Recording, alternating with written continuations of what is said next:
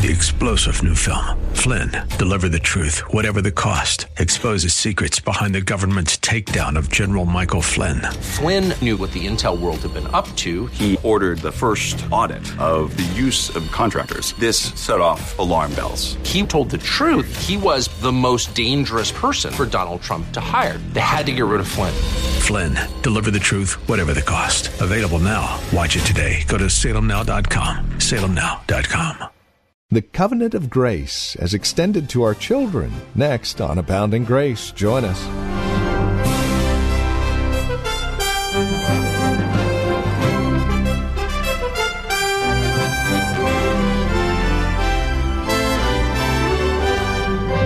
To be sure, ours is an individual faith, yet it is a faith that God extends to our families as well. And we're talking about that here today on Abounding Grace. Welcome to the program. Just exactly what we mean by that and how far-reaching the grace is the subject of our time today as we continue a message called Our Children and the Covenant of Grace. Join us. We're in Luke chapter 18, verses 15 through 17.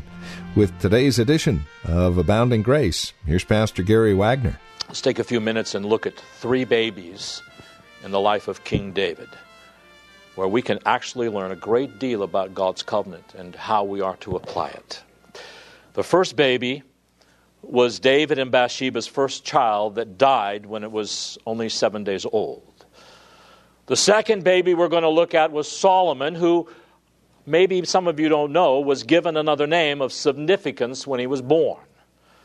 Then the third baby was David's own infancy. We learn a great deal about how to apply God's covenant from these three babies. In 2 Samuel chapter 12, David and Bathsheba have a baby that was conceived out of wedlock. When it was born, it was obvious that it was sick and would very soon die. So David takes himself up to his apartment. He doesn't talk to anyone. He doesn't shave. He doesn't eat. He doesn't leave that apartment. Everyone's worried about his health. And on the seventh day of the little baby's life, it dies. And everyone's afraid to tell David, because if David was grieving so much over its sickness, how in the world will he respond when he is told of his baby's death? So, in fear and trembling, they tell him. And what does David do? He changes his clothes, he comes downstairs, and he eats perfectly normal. And he is asked, "Why are you responding this way?" And here is what he said in verse 23. "But now he has died. Why should I fast? Can I bring him back again? I shall go to him, but he will not return to me." And David's saying that thought comforts him. I don't want to grieve any longer. I miss my child, and he shall not come back into this life, but I will go to him, and there will be a reunion. Now listen to what some, in fact many, liberal professors teach about this situation. They say in the Old Testament, not only did the believers have no belief in resurrection, but they also had no belief in the afterlife as we do as Christians. They saw the afterlife, these liberals say, as some foggy, misty place out yonder somewhere.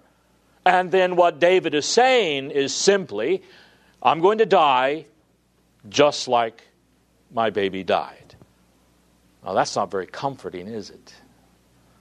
Here is how David comforted himself, these liberals teach.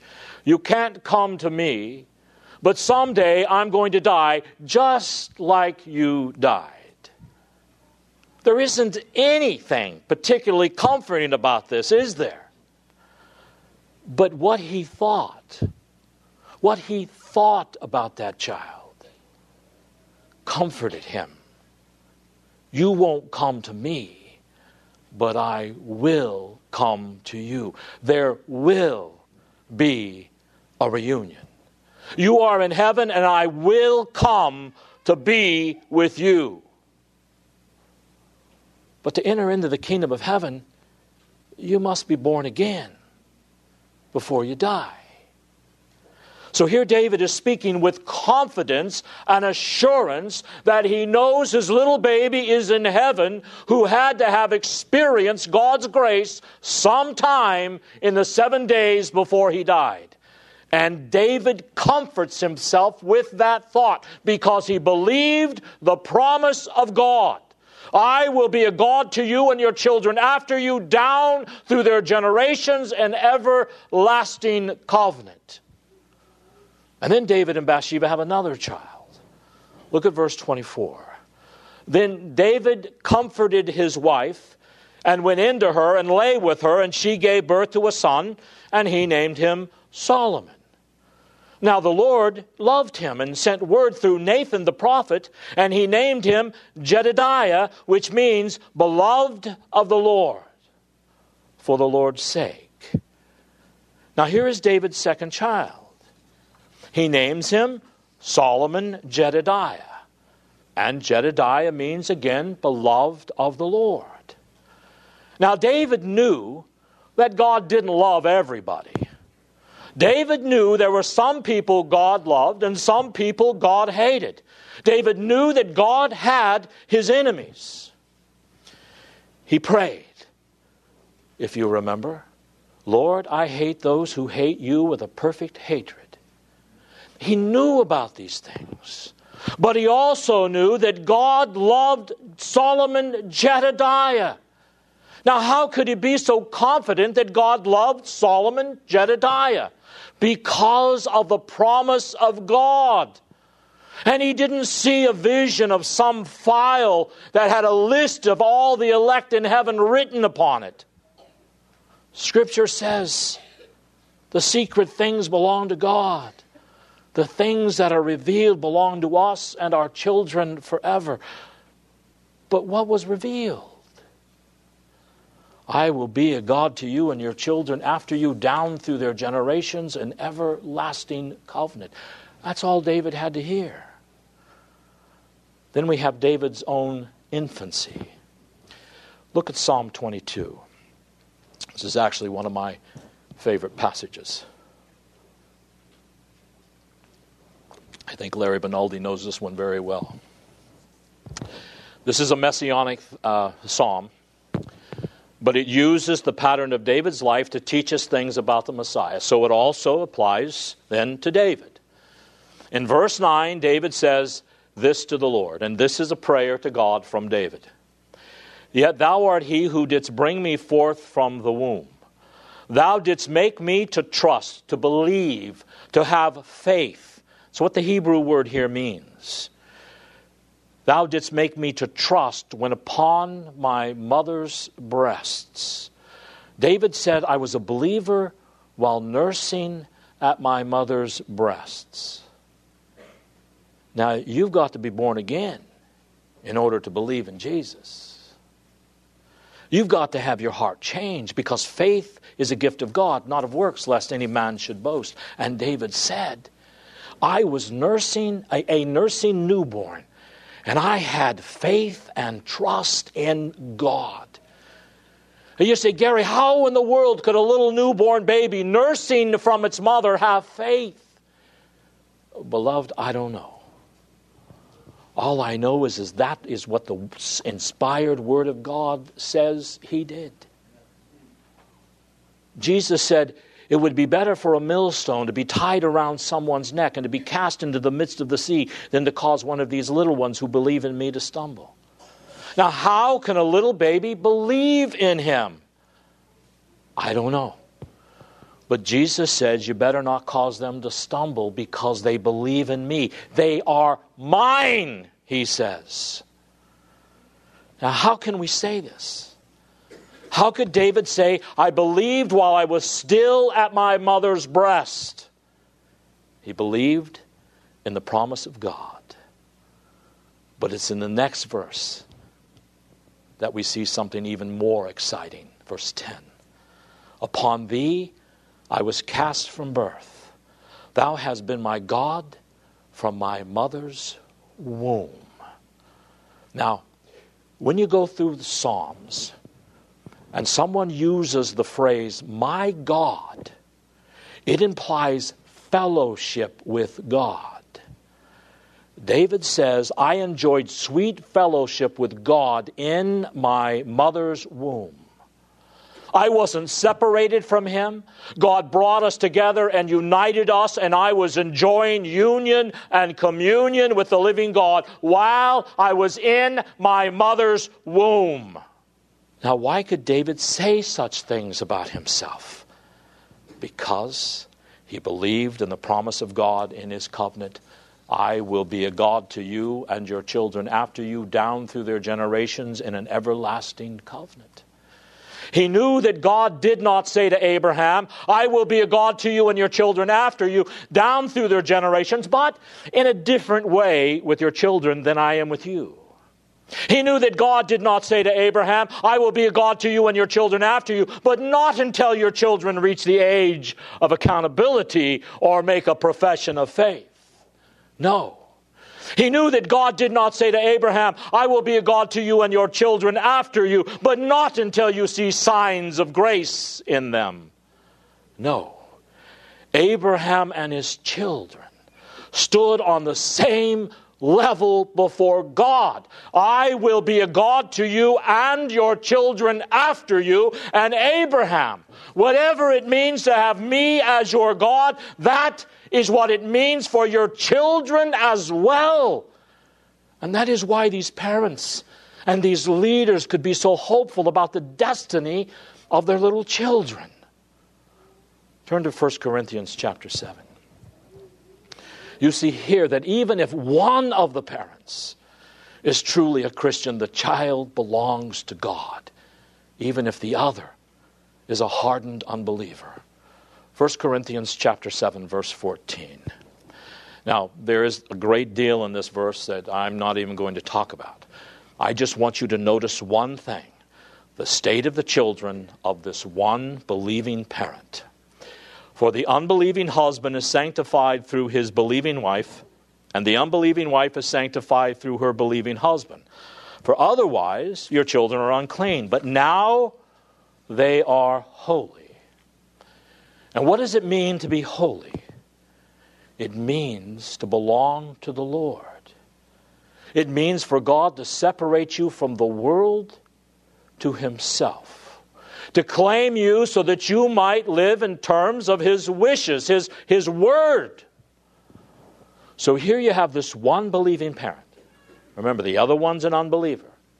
But you have this one believing parent, and God says, I claim that child for myself. You see, when God enters into a covenant with a man, He claims the family. That's His flow of things. When God makes a promise to a man, the promise trickles down through the family. God says, I will be a God to you and to your children after you, down through their generations, in an everlasting covenant. Is God a liar? I don't think so. I want to give you some quotes from some pretty famous Bible scholars, because I want to show you how they have interpreted these covenant promises of God concerning your children.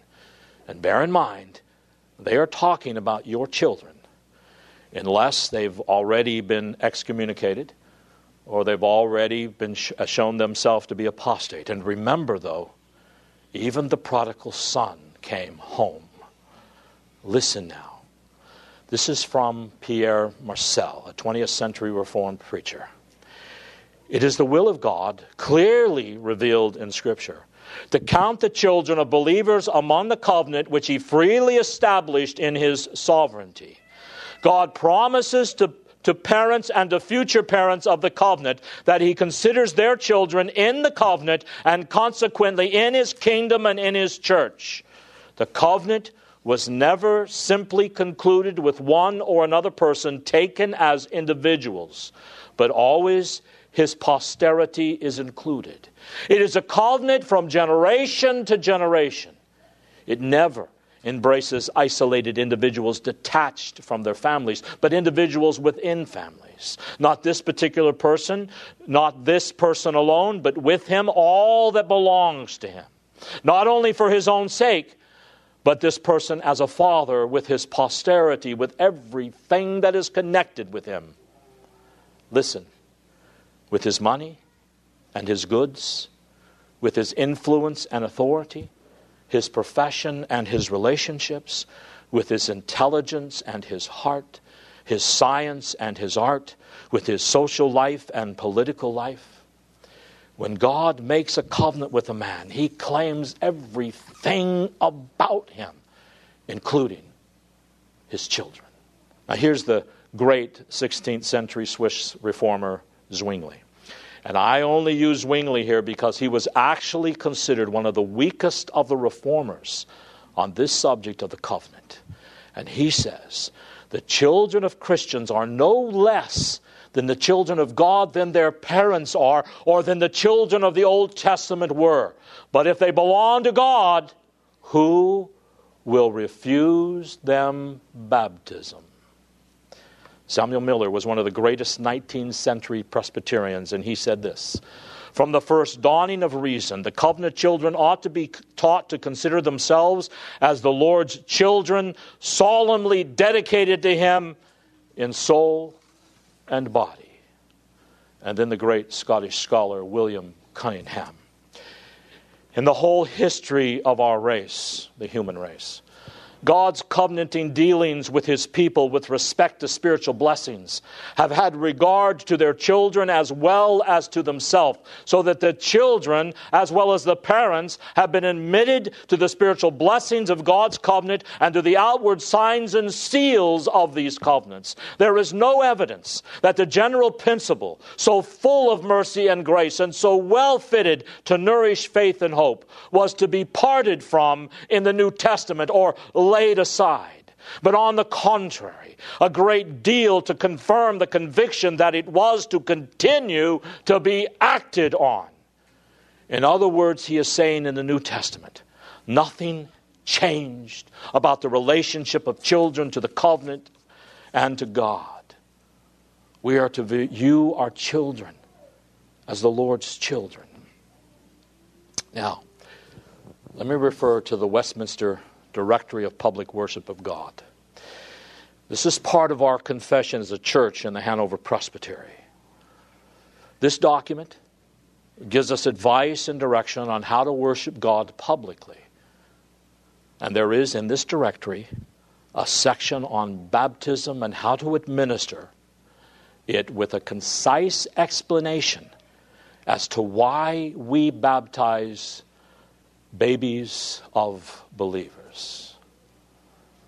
Let me read a sentence from it that most Presbyterians today do not believe. One of the reasons for raising up of our Hanover Presbytery was to restate and re-emphasize this old part of our faith that not very many Presbyterians believe any longer. And remember, this is our confession of faith. It tells us why we should baptize babies. And I really hope that you're ready for this. Quote, they are Christians and federally holy before baptism, and therefore they are to be baptized. The word federal is another name for covenant.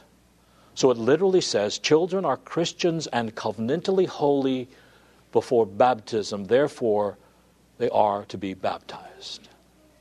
In other words, we don't bring a little baby forward to be baptized in order to make a Christian out of them. We don't believe baptism makes anyone a Christian. We baptize little children because of the promise of God. We believe them to be holy before they are baptized, and this is a public sign and seal that they belong to the Lord. Now, why can our confession say such a thing in our directory of worship? Because the men that wrote it believed the covenant promises of God that I will be a God to you and your children after you, down through their generations, in an everlasting covenant.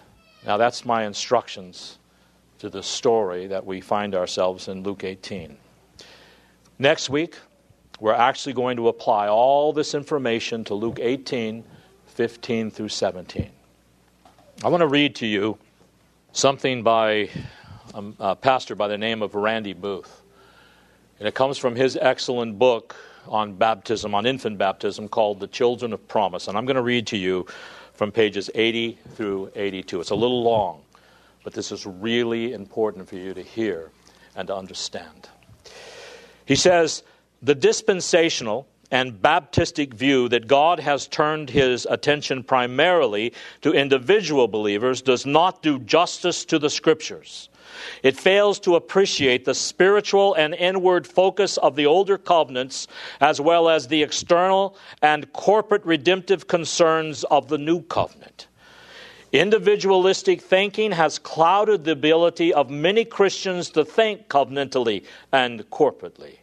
Christians living in 20th century America have been especially steeped in the idea of the rugged individual. Such a focus, coupled with the de-emphasis on the corporate elements of human life, would have been foreign to the people of the Old and New Testaments. The New Testament must be read against the backdrop of Old Testament covenants familiar to first century Palestinians. We may not read our individualistic American culture back into the first century. The redemptive intent of the blood of Christ extends beyond the important but narrow concerns of individual salvation. Like the older administrations of the covenant of grace, God's redemptive concerns in the new covenant extend to the corporate and physical aspects of man's life. For example, his family and his society.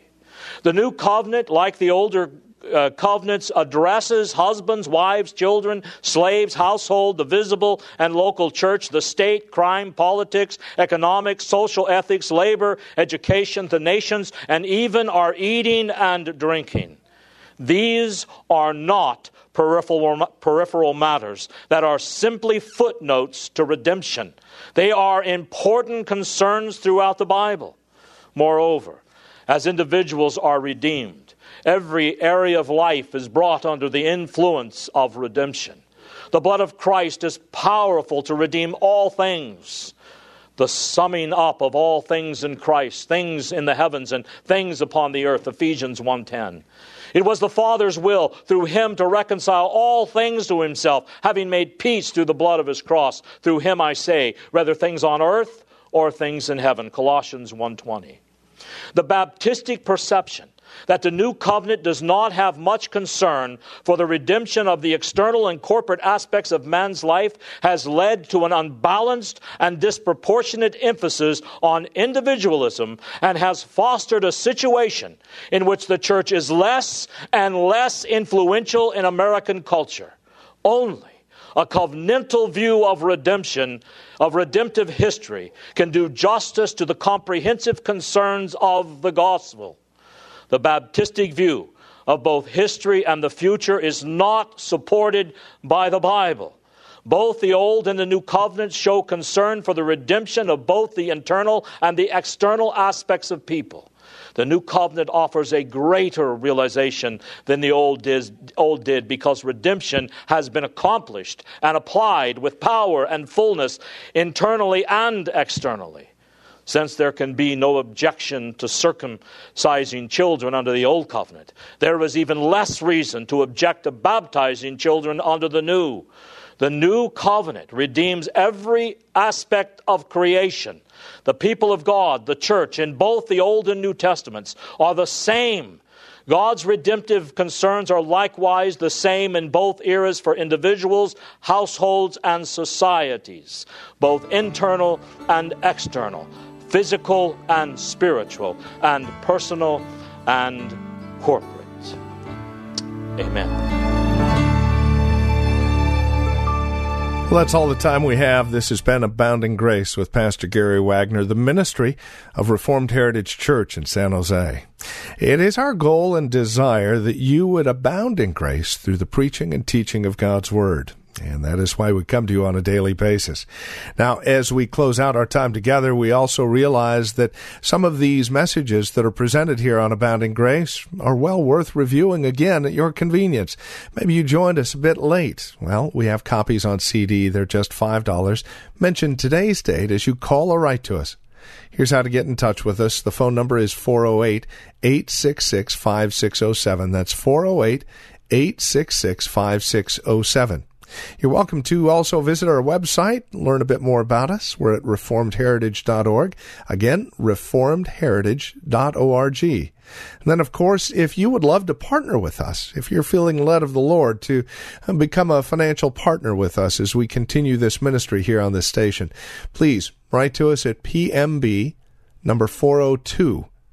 And the address is 1484 Pollard Road, Los Gatos, California. The zip code is 95032.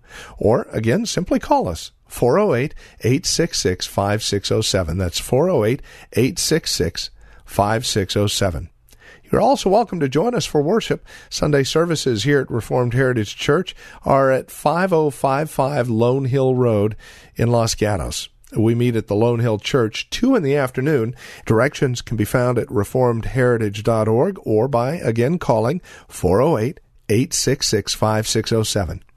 We thank you for joining us and trust we'll see you again next time we get together for another broadcast of Abounding Grace with Pastor Gary Wagner. 3-star General Michael J. Flynn, head of the Pentagon Intelligence Agency, knew all the government's dirty secrets. He was one of the most respected generals in the military. Flynn knew what the intel world had been up to. He understood its funding. He ordered the first audit of the use of contractors. This set off alarm bells. The explosive new documentary, Flynn, Deliver the Truth, Whatever the Cost, uncovers the facts behind this scandal. Flynn told the truth. He was the most dangerous person for Donald Trump to hire. I find out the worst enemy that I'm going to face in my life is right here in America. They took my assessment and they wanted me to change it. And I was like, I'm not changing it. They had to get rid of Flynn. With in-depth interviews, archival footage, and never-before-seen personal records of the man behind the headlines. I just felt like I was drowning. Flynn, Deliver the Truth, Whatever the Cost. Available now. Watch it today. Go to salemnow.com. salemnow.com.